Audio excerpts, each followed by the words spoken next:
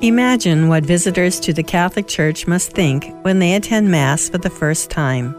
They probably notice there are times when we sit, stand, and kneel. The most reverent part is during the liturgy of the Eucharist, when we kneel in awe at Jesus' presence in the Holy Eucharist. After receiving Christ in the Eucharist, it is appropriate to return to our seat, kneel, and thank God for allowing us to be in His presence.